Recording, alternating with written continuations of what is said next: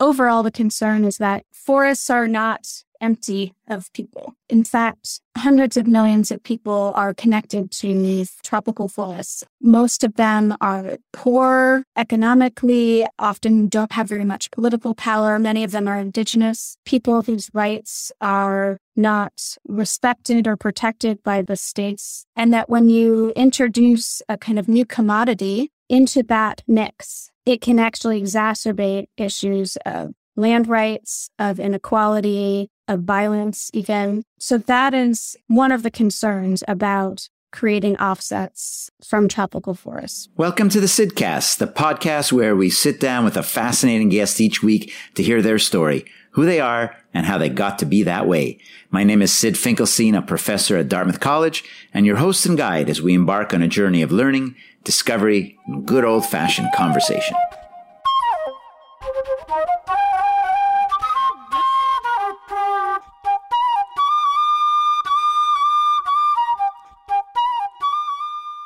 The first time I visited the Amazonian state of Acre, Brazil, in 2012, I landed at the airport in the capital city of Rio Branco at night. Walking the tarmac in a sleepy daze, I strained to see the famed Amazon rainforest I had come to study. It appeared in outline, quiet darkness, against the small airport's dull illumination. I also strained to see it in the days that followed, as I wandered Rio Branco's dusty streets. Was I really in the Amazon, I wondered? Where was the rainforest of my imagination? Today on the Sidcast, my guest is Maron Greenleaf, and that is one of her reflections of the very first time that she had visited the rainforest in Brazil and for research purposes. Maron is a really interesting person that I love to find and talk to and bring to everyone on the Sidcast because she studies climate change and studies it by being there in the rainforest and has a really interesting background. She's actually a sociocultural anthropologist, a political ecologist, and a legal scholar studying climate change, forests, and green economies. Maron is completing an ethnographic book manuscript on carbon offsets in the Brazilian Amazon, and she's starting new research on reforestation in post-industrial England. She's co-founded Dartmouth College's Energy Justice Clinic, in which she works with community partners and Dartmouth students to understand and support socially just transitions to renewable energy. Maron holds a PhD in anthropology from Stanford University, a JD from New York University, and a BA in political science from Yale University. And she's now an assistant professor at Dartmouth's Department of Anthropology. It's a long journey. And anyone wants to know, how do you get to have this type of impact, do this type of research? She went to law school, as I mentioned, NYU for 3 years. She has an MA first in anthropology at Stanford. That was 2 years. A PhD, another 5 years. Postdoc number 1 at Columbia for 1 year. And then a postdoc number 2 at Dartmouth for 3 years. Became an assistant professor, tenure-track assistant professor, starting in 2021. Tremendous dedication and effort. Her work is very important. She talks about green capitalism. She talks about carbon offsets. She goes to do the research in Brazil and elsewhere. And she's very, very dedicated to understanding how to reduce emissions and the role of global forests, in particular the rainforest in Brazil, and the Amazon, in that whole process. I don't think it's news to anyone. Well, there's an asterisk next to it because I'm sure there's still some troglodytes out there. But I don't think it's news to just about anyone that climate change is very serious, is devastating. And we're seeing it around the world with fires, with hurricanes, with dramatic weather change, with some of the hottest years ever recorded, certainly in North America and probably in lots of other places as well. So, if there's any hope, it's that we have a lot of young people, a lot of students who are looking at my generation, baby boomers, and saying, okay, you guys built something, but you also caused a lot of damage along the way. We need to work on it. But also people like Maron Greenleaf, who's built the professional profile and the deep skill set to be able to do something about it. So we have a wide-ranging discussion, as is always the case on the Sidcast. I know you're going to enjoy this. I know you're going to learn a lot about Maron and about climate change as well. Maron Greenleaf on the Sidcast. Welcome to the Sidcast. This is Sid Finkelstein, and my guest today is Maron Greenleaf. Hi, Maron. Hi, Sid. Thanks for having me. It's great to have you. We're both in our respective offices at Dartmouth right now. How long have you been at Dartmouth, Maron? I am finishing my 4th year here at Dartmouth. So your pathway is kind of interesting. And a lot of people, they don't understand. I mean, how could they understand what it takes to become a professor? And I was looking at your path, just starting with, university, graduating from Yale with your undergraduate degree in 2003. And then not long after, NYU Law School. And I'm going to have to ask you why you didn't get some high-powered law job in New York City, where you'd be buying and selling all of us by now.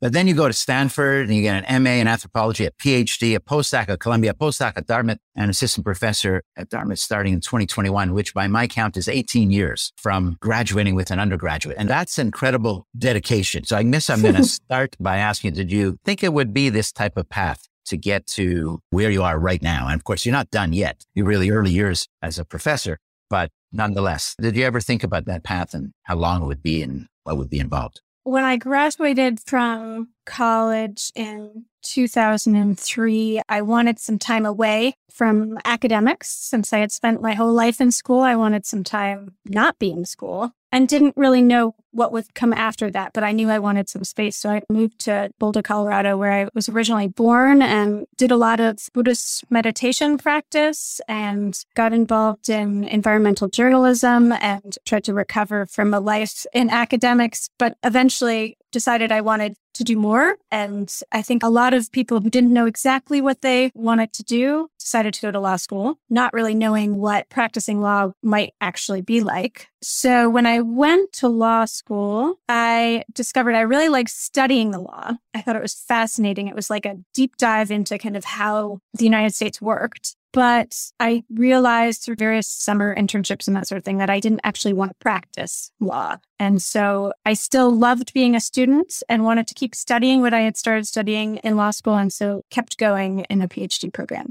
That's a characteristic I find for a lot of people in an academic career. They love school. Of course, you better love school because that's where you live, where you are now, and that's how you're spending your career. At NYU, this was after a few years. So I have the impression most people that go to law school go pretty quickly after undergraduate. Was that the case for you? Like, where you want to be? It's funny to say older because you wouldn't have been more than mid to late 20s at that point. Probably was one of the kind of on the older side of things. The folks I tended to hang out with and gravitate towards were around my age and had gone and done something else after undergrad. But there was certainly a younger set who would come straight through or basically straight through.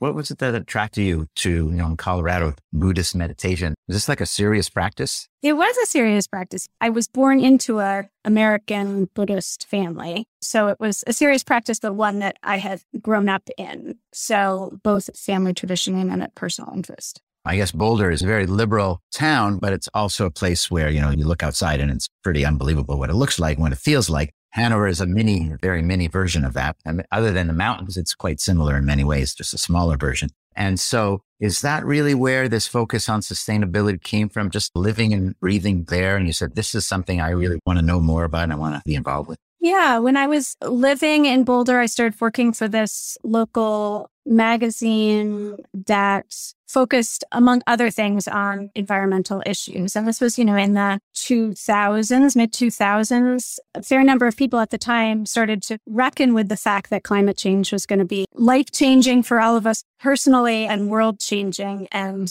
there was also a lot of optimism at the time that market-based solutions would be the answer to climate change. I went to law school with the intention of studying carbon markets, studying how markets and law being very much part of markets, how they could address this looming crisis. Do you remember there was a time when we didn't use the term climate change? We used global warming. And we don't say that anymore. Climate change is certainly much more neutral. Global warming is pretty clear. Yeah. Do you know why that happened? Because that's the public discourse. And I feel like that is like a big deal. It's hard to ignore global warming. Climate change, it should be hard to ignore that too, but it's a neutral term. And the words we use to describe things, and the words that are true for law, but it's true for just everyday life, are immensely important. Yeah, I don't know the full history. I believe there's kind of some discontent with the term global warming because it implies warming, right? That things are going to get warmer. And that's not actually the experience. It doesn't encapsulate the experience or effects of climate change in people's everyday lives. And so for all its faults, climate change, the emphasis there is maybe on change. And that is the defining feature. I know other folks who use climate crisis in response to that neutrality that you're identifying in the term climate change, that it doesn't really get to the urgency of the problem. None of the terms really are adequate, I think, for encapsulating what this phenomenon means for all of us. Did some of this interest also come up from your parents when you were growing up? Living in Boulder, again, that's a certain type of environment. But what impact or what did you learn, do you think, along the way, specifically around your focus on sustainability and climate change from your early years? It was not a major focus for my parents. I actually grew up in New York City. I was born in Colorado, but we relocated to New York City. But we spent summers up in Vermont, in northern Vermont, about an hour north of Hanover, where we are now.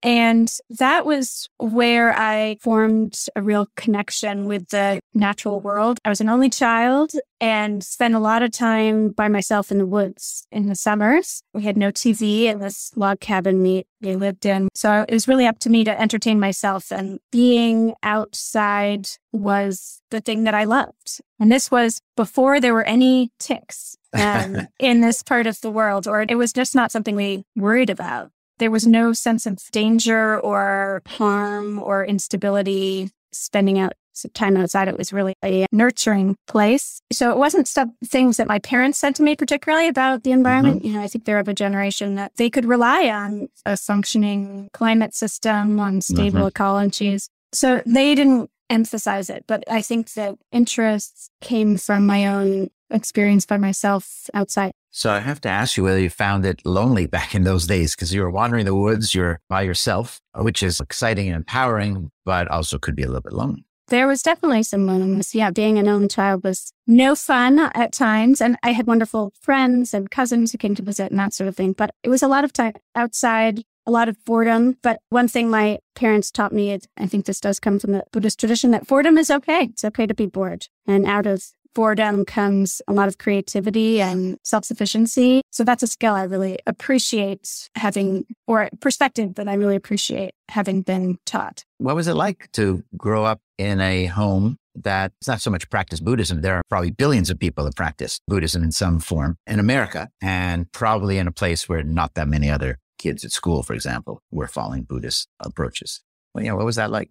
There were kids in school, but in the summers, I spent a lot of time with Buddhist practitioners, including kids, and went to Buddhist camp and had friends in that community. I really loved it. And this isn't the case for everyone who's brought up in that community, but for me, it was very nurturing. And the kind of basic teaching was that everyone is basically good, that there's inherent desire to live a good life. And to be taught that about myself and about other people was very nurturing. And I really loved it, even if at times I felt isolated living in a country dominated by deistic traditions.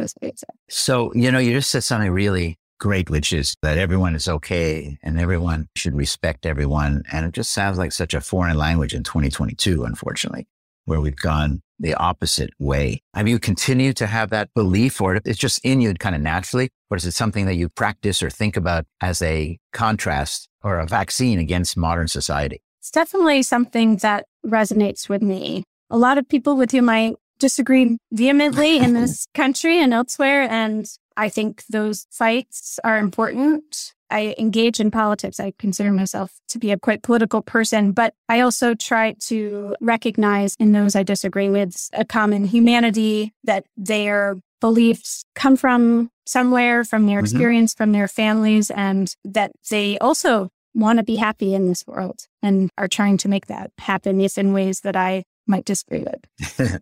Right. So when you were in law school, did you realize that you really wanted to learn more and go deeper and get a PhD? Is that where kind of that click happened? Is anyone in your family also a professor or have a PhD? My dad is a mathematician and spent his years in a very different type of department. But yes, I grew up in kind of an academic family. And actually, my grandfather was not an academic, but he was a business. He worked at AT&T for a long time, and he taught at Tuck for a couple summers, I think, actually. So I certainly felt comfortable in academia. When I was at law school, I started studying issues of carbon offsets and forests and became really interested in it, but also realized how little was actually known about what was happening on the ground in places where carbon offsets were being created or folks were trying to create them. And I wanted to do that research myself to find out what was actually happening. And anthropology, which is what I decided to study, was something I had taken a lot of courses as an undergrad and was kind of the discipline that helped me really understand the world most effectively. Is it the case that people that study what you study around carbon offset, I mean, you can imagine economists, certainly not imagine, it's a fact that economists study carbon offsets in the carbon market, but anthropology as the core underlying discipline, when I realized that, I thought, well, that's kind of cool and a little bit surprising. Am I mistaken? Is this like a big subtopic within anthropology? You are not mistaken. It is not a huge subtopic. In anthropology and our sister disciplines like geography, cultural, human geography, there is a real interest in how capitalism is created and the effects of its creation. My work is kind of situated within that broader interest in markets that does have a long history in anthropology. Since I'm teaching economic anthropology right now, and we start with this classic piece from Milanowski, wrote in 1911 about the Turbary Islands and exchange, type of gift exchange that happens there. So looking at markets and looking at them differently than economists, that has a long history in anthropology. So let's get into your research a little bit more detail. Like any academic, there's probably a lot of different questions that you're asking, but is there one overarching question that kind of guides what you want to study, what you are studying, and kind of your identity as a scholar? Well, I guess it depends on the day you ask me. So I'll just respond from today's perspective. I'm interested in the intersection of the economy and the environment. In particular, I'm interested in how, in efforts to make capitalist economies green, to make them not harm the environment, but protect, and what that does socially, politically, and culturally. Yeah, that's a giant question, isn't it? There's a lot of parts to it. I didn't actually connect the dots in my head earlier when I was thinking about our conversation, but now, based on what you just said, this concept of ESG in business, environmental, social, and governance, it's a big, big topic. I talk about it in my class. Several other courses talk about that. And there's pressure from some big investors. BlackRock is one of the most famous, where the CEO, Larry Fink, has gone on record saying, we're going to evaluate companies, at least in part, in how they're fulfilling environmental, social, and governance prerogatives. And I think the SEC is working on a set of metrics as well. It does permeate into a lot of different areas, but there's always some cynicism. I would say most of my students really want ESG to be part of their life. They believe in it, which wasn't the case certainly 20 years ago when nobody was really talking about it 20 years ago, or hardly anyone. But they also look and say, well, this is a capitalist economy. Maximizing shareholder value is what it's all about. They wish it wasn't quite so one-sided. And they say, I know there's a lot of talk, but somehow I got to figure out how to care about this at the same time as hitting my KPIs, my key performance indicators. How do you respond to that kind of reality that's out there? It's really interesting to hear from the business side of things and what future business leaders are struggling with. I share the concern. I think it's really interesting. And that's what I try to study on a kind of day-to-day level. What does it look like to try to change capitalist system that is premised on using resources, exploiting resources to their maximum, maximizing growth and maximizing shareholder value as a result? Can you try to, or can you successfully shift those goalposts? I don't think the answer is yes or no. I think it's constant work that is important, even if it falls short of its stated goals. I also am interested in and concerned about kind of unintended consequences. There's a long history in anthropology of looking at development projects around the world and the ways that they can both fail and also cause harm without intending to do so. So I think that those risks are there as well in efforts to green capitalism. That said, I think this is the economy we have right now, and this is the environmental crisis we're dealing with. I think the effort is important and will continue. We have folks like, you see the CEO, Larry Fink of BlackRock, making statements like that and prioritizing this. This is mainstream to capitalism now, and I think they just become more so. So it's important we understand it and try to make it as effective and equitable as possible. Is the situation very different in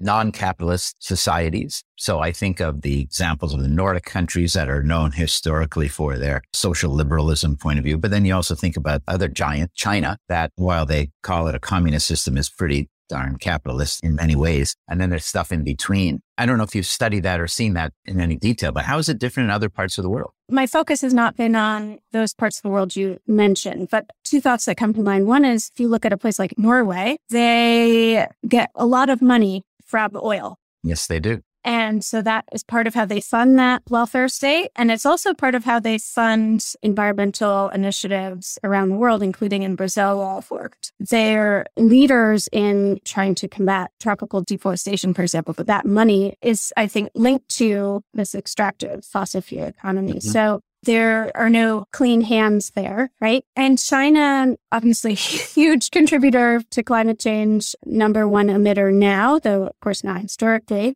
And they can do things fast. The upshot of, I would say they're, as you said, they're capitalist in many ways, but they are the upshot of having an authoritarian government is they can shift things in a way that we don't seem to be able to through democratic means. And I think there is more of a prioritization of addressing climate change there. At the same time, there's greenhouse gas pollution continues in many ways. There was an argument for a long time that we heard from China and other developing countries, especially China being the most powerful of them, which is we are now just developing. And why are you imposing the rules on us when you ran roughshod for 200 years, now longer since the Industrial Revolution? And it's a pretty strong argument. On the other hand, we can't go back. We can't fix what's already happening. So that's kind of interesting. The other thing about Norway, when you were describing that they generate an incredible amount of revenue from fossil fuels, from oil and gas, and they use some of that for, let's say, good purposes. That's a form of a carbon offset logic, isn't it? Mm-hmm. It's a national version of it, which is kind of interesting. And the other thing I was thinking of is there's a term in psychology called moral license. I'm not sure if I have it exactly right. I'm pretty sure moral license. It's the idea that when you do something good, it gives you the moral license to do something bad. And that argument was invoked for all sorts of things, like, for example, people in this country that voted for, or at least didn't protest in the streets when Barack Obama became president, the first Black American to become a president,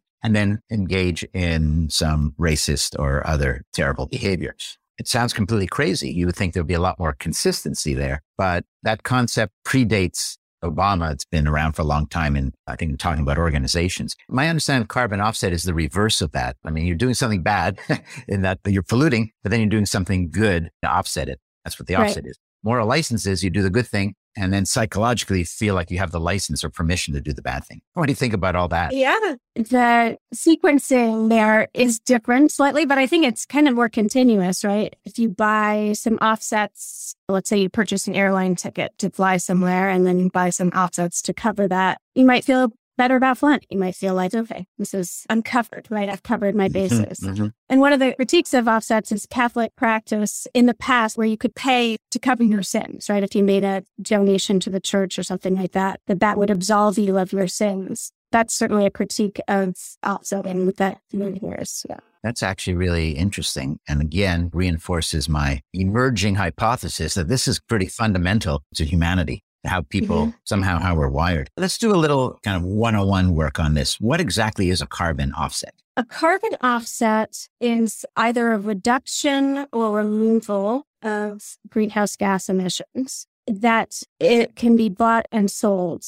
And there are two basic kinds of carbon markets in which offsets can be bought and sold. So one is compliance markets or cap and trade markets. And these are adopted into law in the jurisdictions. And the program says basically, okay, we have a cap on the amount of greenhouse gas emissions that are permissible. And certain entities, like let's say power plants or other kind of major polluters, that you have to have permits in order to emit greenhouse gas emissions. And those permits are issued up to kind of the cap. And then over time, government can ramp that cap down to the desired or permissible level of pollution. So the idea is that within that system, there's a market in which the permits can be traded between regulated entities. And this creates an incentive to reduce pollution as much as possible. You have this new valuable thing that could be traded, these permits. So offsets are created outside of the cap by entities that are not required to reduce their emissions.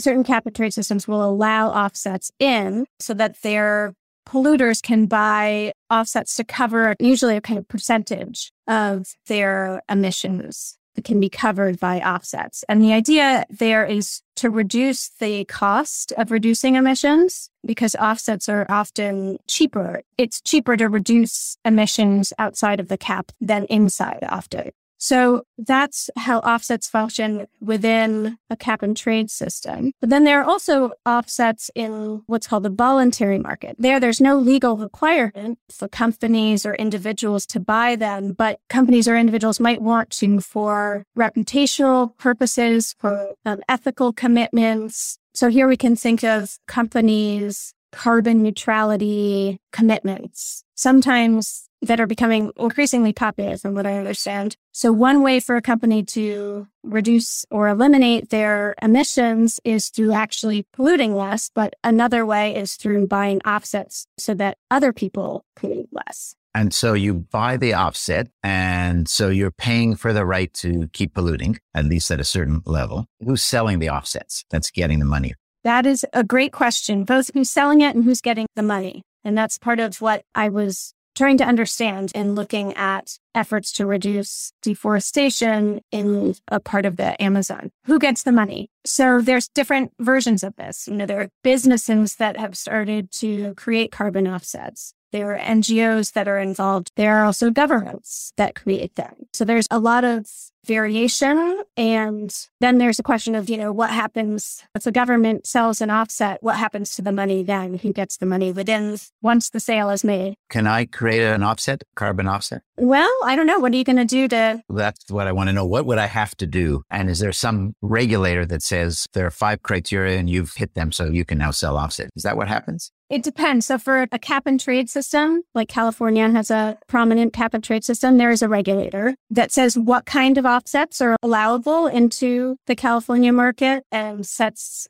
criteria that have to be met in order for an offset to be sold there. So both the type and then within that type, you have to do these 5 things, for example. What's an example or two of an offset, either in California or in Brazil, where you've done a lot of your own research? So my focus has been on forestry sector and something called REDD+, which stands for Reducing Emissions in Deforestation and Forest Degradation. So here it's kind of a counterfactual. Let's say you own some land and you have a forest on it. Your plan had been to cut down that forest in order to plant some quarry, for example. Then you say, wait a minute, maybe I can leave my tree standing and get some money for doing it. So the offset right there, you have, remember I said before that you can either have removals or reductions in emissions. So here you have a reduction in emissions. You aren't doing something you had planned to do. And as a result, there are less emissions going into the air. The plan to do part is kind of tricky, of course. It is very tricky. That's just kind of make-believe if you want it to be make-believe.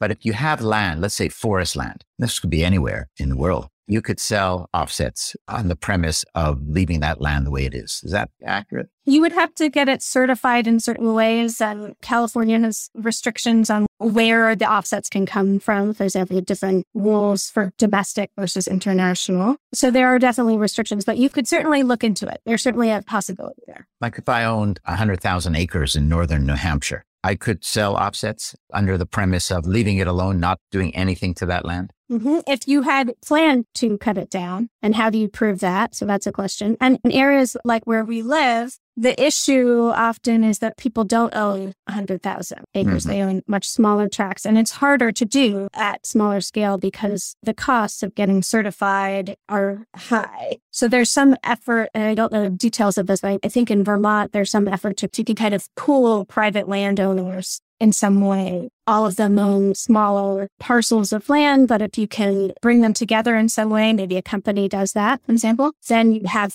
a chance of creating enough offsets that it would be worth it. The problem with all that, as you well know, is that I have no intention of doing anything with that 100,000 acres, and I never did. And now I'm going to make some money off of that. But worse than that, I suppose, if you want to say that, is that now a big polluter could say that they have taken care of a problem that never existed before. Yes. That's almost like, I don't want to call it a fatal flaw because it does work in certain places, but it seems like a really serious problem in this whole model. It is an issue. It's called, the term that's often used is additionality. So are your reductions in emissions, are they additional to what would have happened without the offset payment? How do we really know? And so that is something that folks who work on this have struggled over and come up with ways to kind of address. But there are critics who find all the answers unsatisfying. There's other issues around permanence, and leakage is another issue where, okay, well, let's say you don't deforest on your 100,000 acres in northern Hampshire, but you also own 100,000 acres in Maine and you deforest there instead. That's sometimes called leakage and is another concern. There's a lot of issues. Legitimate issues, many we haven't even discussed yet, around the effects on people who live in forested areas. But the overall premise that I think is very compelling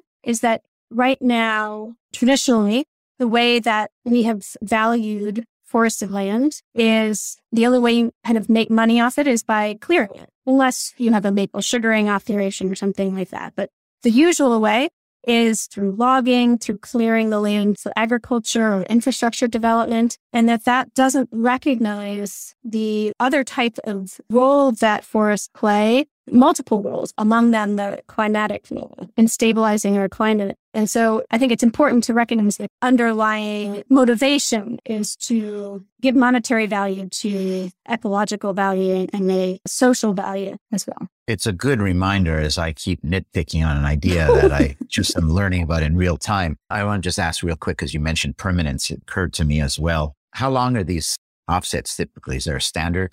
Again, there's a real range for how long forests would have to be kept standing. So decades, for example, depends on the system you're looking in. Right. And, given where we're at, decades is pretty good. Mm-hmm. Asking forever, well, there might not be a forever. So I'll take decades. So I'm okay with that. Let's talk specifically about some of your work in Brazil. And you mentioned also the effect or the impact on the people living on the land. What's the issue there that you have seen and studied? So there's multiple concerns, but overall the concern is that forests are not empty of people, even though they're often imagined to be. In fact, hundreds of millions of people are connected to these tropical forests around the world. Most of them are poor economically, often don't have very much political power. Many of them are indigenous people whose rights are not respected or protected by the states that they are part of. And that when you introduce a kind of new commodity into that mix, it can actually exacerbate issues of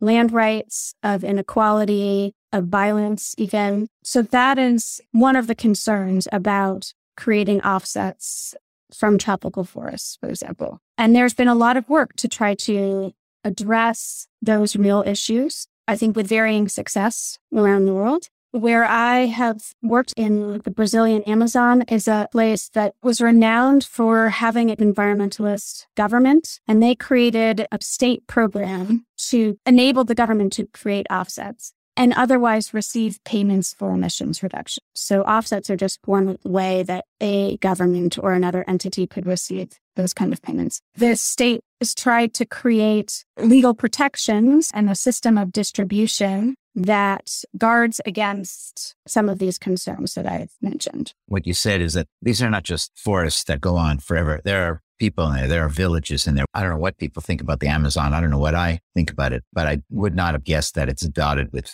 maybe thousands, maybe tens of thousands of villages with real people living a life, which is really interesting. But if that state or that region negotiates some type of offset and some of these people are working off of the land, what happens to them? Where I worked, I want to emphasize there's a tremendous variation around the world in these projects. But what I found in my research is that the government there created what I came to think of as green welfare state, or environmentally premised welfare state, where money earned, and they actually never sold offsets, but they've received payments for emissions reductions. So money that doesn't compensate for a pollution elsewhere, but they've received, say, reducing emissions in the past. That money was kind of redistributed by the state in a way that created social welfare provisioning that didn't exist. This is an area that didn't have a 20th century welfare state in the way that we might be familiar with in the US or in Europe or even in other parts of Brazil. But this area did not have it. And so the value of the forest enabled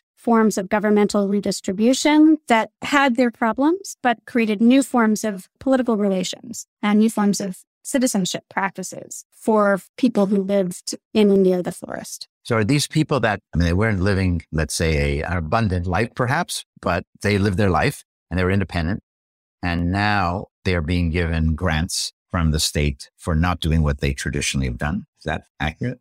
There is a real concern around these forest offset projects. There might be a kind of criminalization of traditional land use practices, which is what I think you're talking, right? That people used to clear the forests as part of their livelihood strategies would not be allowed to do that anymore. What I found was a bit different than that. So this is an area where most of the deforestation has been done by large cattle ranchers, large-scale cattle ranchers, not by smallholders. But that said, smallholders are increasingly integrated into this system of extensive cattle ranching, which requires a lot of land. It's like the opposite of factory, farm, feedlot. This is like expansive. You clear a lot of rainforest for not that many cattle. So there are restrictions on that, but those restrictions aren't actually from the offsets. Those are part of different types of legislation in Brazil, the federal and state level. In the Amazon, supposed to have 80% of your land kept as forest. Can you imagine in the US if the government told landowners they had to keep 80% of their land as forest? It's a very kind of ambitious policy. So those restrictions were there, the carrot stick approach, where there are fines issued when people deforest more than that. And Brazil was very successful at reducing deforestation, Amazonian deforestation in the 2000s in particular,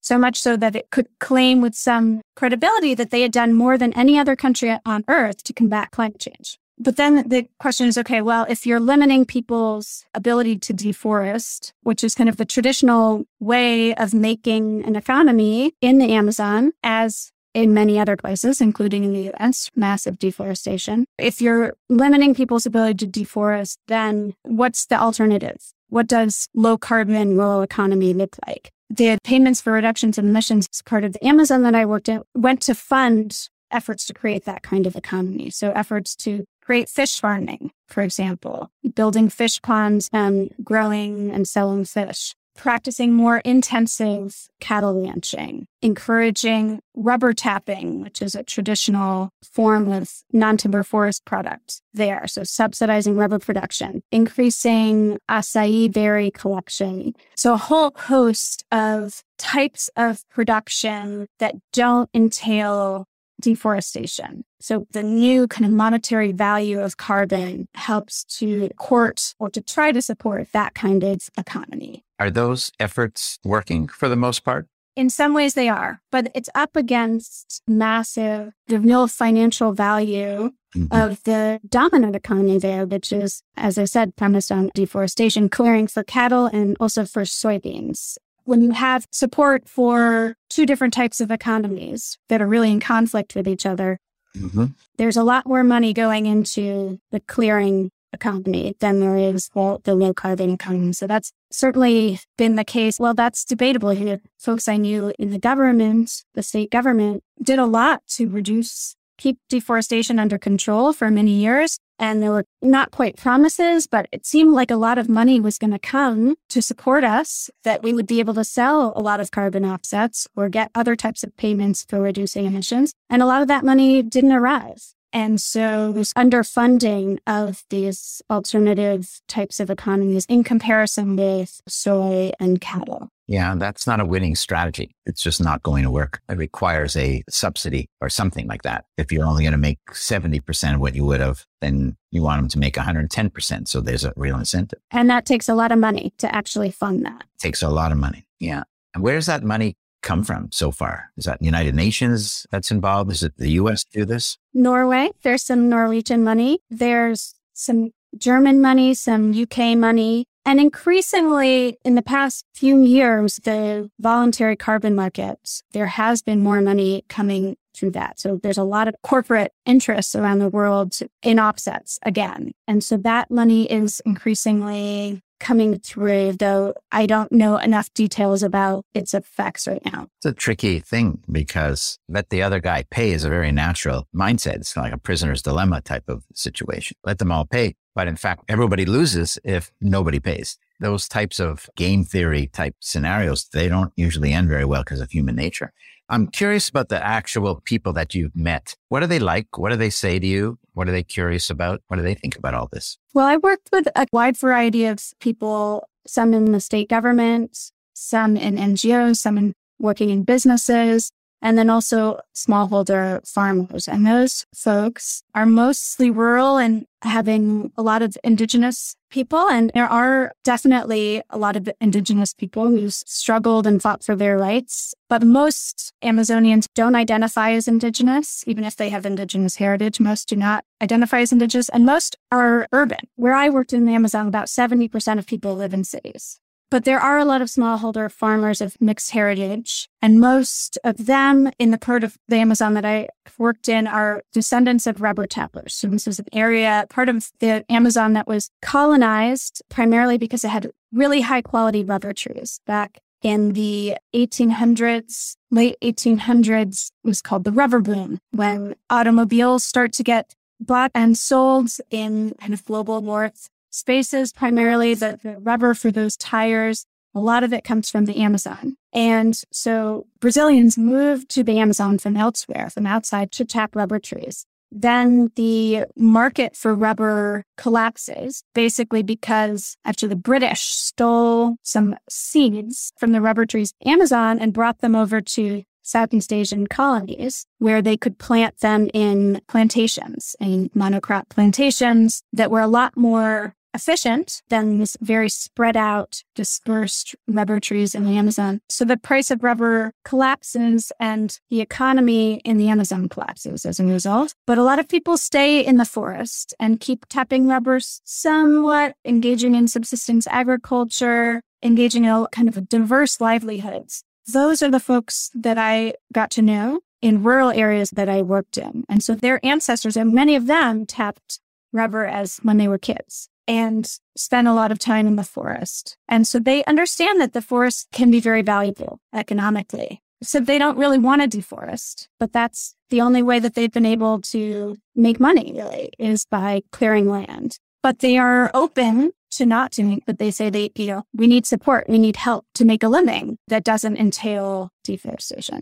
So are you, Maron, optimistic or pessimistic about the direction we're going? Depends on the day. I am optimistic in that I know many people in Brazil and part of Brazil who are working to create viable ways to live, viable and locally rooted, culturally rooted ways to live good lives in the Amazon. I know people who are working to support them around the world as well. But the dominant economy there, if you look at the president, Jair Bolsonaro, big supporter of Amazonian clearing, hopefully will not be reelected this year, but he was elected 4 years ago. So there is a lot of support for clearing. On my second day in this part of the Amazon back in 2012, I had lunch with this guy who said, "You're coming from America where you cleared all your trees.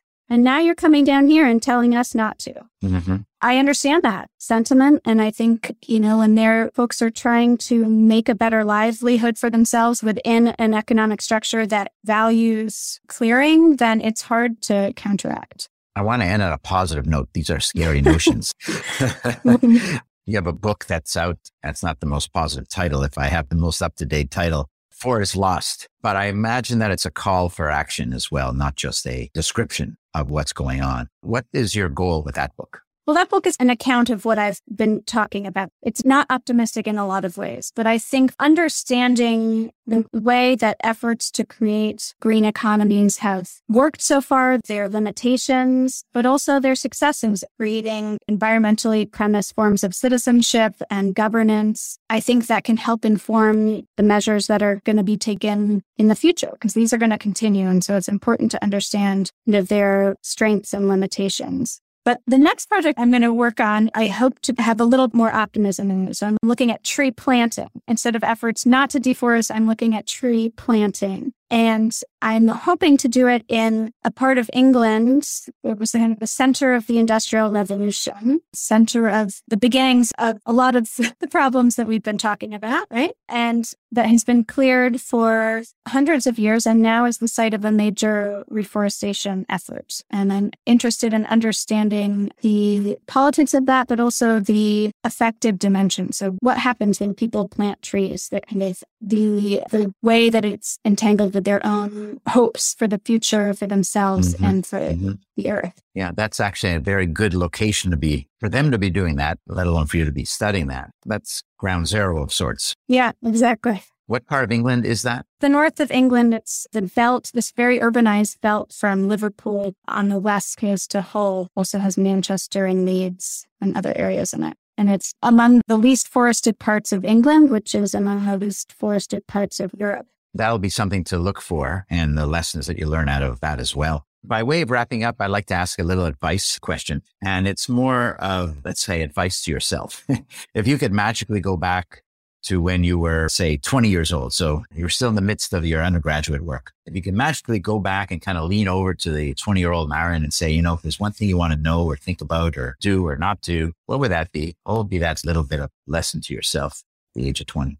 I got interested in these environmental issues in the years afterwards, but I would have encouraged myself to look at them sooner because I think they are so crucial to what the life that I will lead, the life that my children will lead, and the life that people who I don't know. Without a kind of livable planet, everything else is impossible. And so working on these issues feels paramount. I knew that on some level back then, but it is rather abstract. Yeah. I wonder whether if we were talking to people who are 20 years from now, people that are in school right now, if they would say something like you, I hope they wouldn't, because certainly you see so many younger people so much more focused and caring and understanding and upset about what has happened and what needs to happen. So let's hope that question 20 years from now will get a very different answer amongst most people. I think so. My students are very committed, very smart, and upset. They are a source of inspiration often. That is a positive note for us. There we go.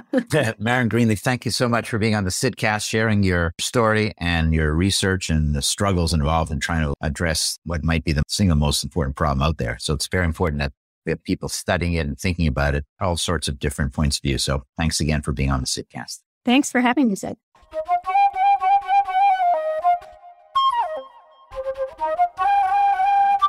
Thank you for listening to the Sidcast. I am really excited to be bringing you season 4 and very appreciative that you've chosen to listen to this episode. If you haven't already, please subscribe to the series and you will never miss a single new episode.